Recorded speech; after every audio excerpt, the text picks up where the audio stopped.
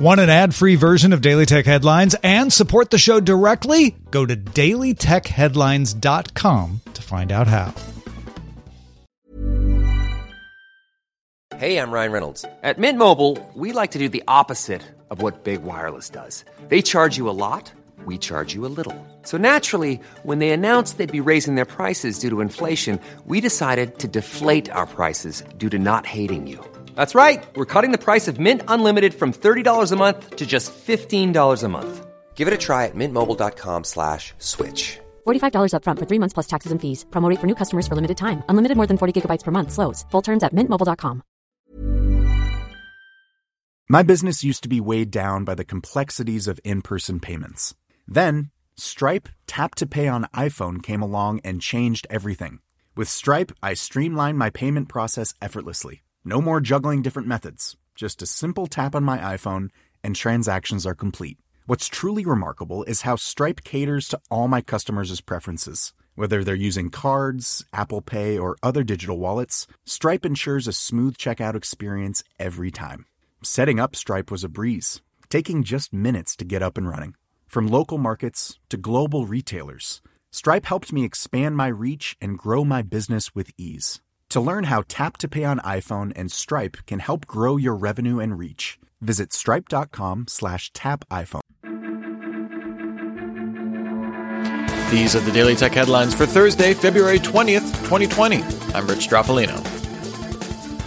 Bloomberg's Mark Gurman reports that Apple is considering letting users set third-party web browser and email default apps in iOS, as well as allowing direct integration of third-party music services on HomePod, according to sources. Apple's prohibition against third-party defaults on iOS was questioned last year at a hearing of the U.S. House of Representatives Antitrust Panel, and Spotify filed an antitrust complaint about Apple's App Store policies and lack of HomePod access to the EU. According to sources, Apple has not reached a decision on whether to change its third-party default policy, but changes could be rolled out as early as iOS 14. The U.S. House Committee on Oversight and Reform sent a letter to Amazon looking into Ring's partnerships with local governments and police departments, as well as its data collection policies. The letter asks for records of all Ring agreements with cities and law enforcement, all instances of police departments requesting footage, all third parties Ring has shared footage or personal data with, and whether municipal partners also pay for Amazon's Rekognition facial recognition service. The letter asks for a briefing on privacy and security from Ring by February 27th and answers to all questions by March 4th. Ring stated it's reviewing the letter and intends to respond. TikTok announced a new set of parental controls called Family Safety Mode, so parents can set limits on their children's app use. The features include screen time management controls, limits on direct messages, and a restricted mode that limits the appearance of inappropriate content. These features were already available in the app for users to set themselves. This allows parents or guardians to take control by toggling switches on or off for their teens. The new features are available in the UK now and will roll out to other markets in the next several weeks. Morgan Stanley announced it intends to acquire the online brokerage E-Trade in a deal worth $13 billion. The deal would give Morgan Stanley an additional 5.2 million customers and $360 billion in assets. The deal still needs approval from E-Trade shareholders and regulators. E-Trade CEO Michael Peasy will continue to run the business post-acquisition. Google updated the support page for YouTube Music, showing how to upload your own music files to the service, although the feature does not appear to be rolling out yet. Users can drag and drop files through the music.youtube.com site with support for FLAC, M4A, MP3, OGG, and WMA. Uploads can be listened to on YouTube Music version 3.51 or later, ad-free with no subscription. The support page also says Google will provide a way for Google Play Music users to transfer uploaded music to YouTube Music in the future. Google announced the release of Android 11 Developer Preview 1. Developers will need a Pixel 2 or newer, or they can use device emulators in Android Studio, which will need the new Android 11 Preview SDK and tools. The preview includes new display types, 5G experiences, conversational experiences, the Neural Networks API 1.3, and privacy improvements. HTC announced updates to its Vive Cosmos VR headset line with swappable faceplates for future upgrades. The Cosmos Elite features a faceplate that supports external tracking and includes 2 Lighthouse tracking base stations. The Cosmos Play is designed for entry-level VR experiences and uses inside-out tracking like the original Cosmos with cameras on the headset, but reduces that number from 6 to 4. The Cosmos XR offers AR capabilities with high-quality XR pass-through cameras on the faceplate. The Cosmos Elite is available for pre-order February 24th for $899. More details about the Cosmos XR will be announced at the Game Developers Conference next month, and HTC says to expect launch details about the Cosmos Play in the coming weeks. Twitter announced it's rolling out a continued thread option, providing an easier way to connect multiple tweets together.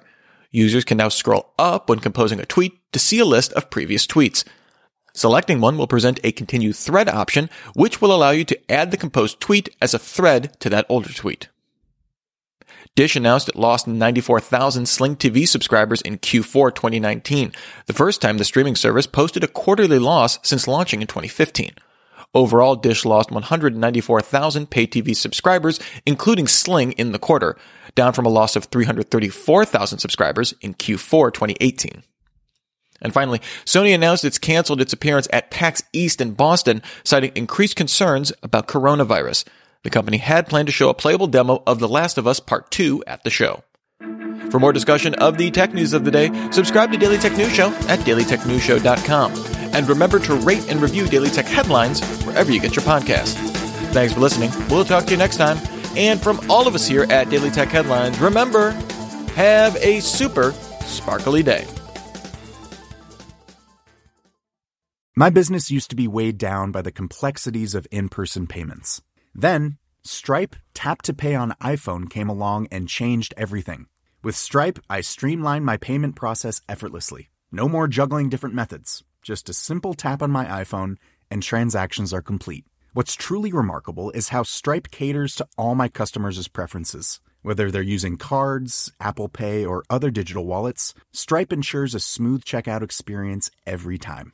Setting up Stripe was a breeze, taking just minutes to get up and running. From local markets to global retailers, Stripe helped me expand my reach and grow my business with ease. To learn how Tap to Pay on iPhone and Stripe can help grow your revenue and reach, visit stripe.com/tapiphone. Hey, it's Danny Pellegrino from Everything Iconic. Ready to upgrade your style game without blowing your budget? Check out Quince. They've got all the good stuff, shirts and polos, activewear, and fine leather goods, all at 50 to 80% less than other high-end brands. And the best part? They're all about safe, ethical, and responsible manufacturing. Get that luxury vibe without the luxury price tag. Hit up quince.com/upgrade for free shipping and 365-day returns on your next order. That's quince.com/upgrade.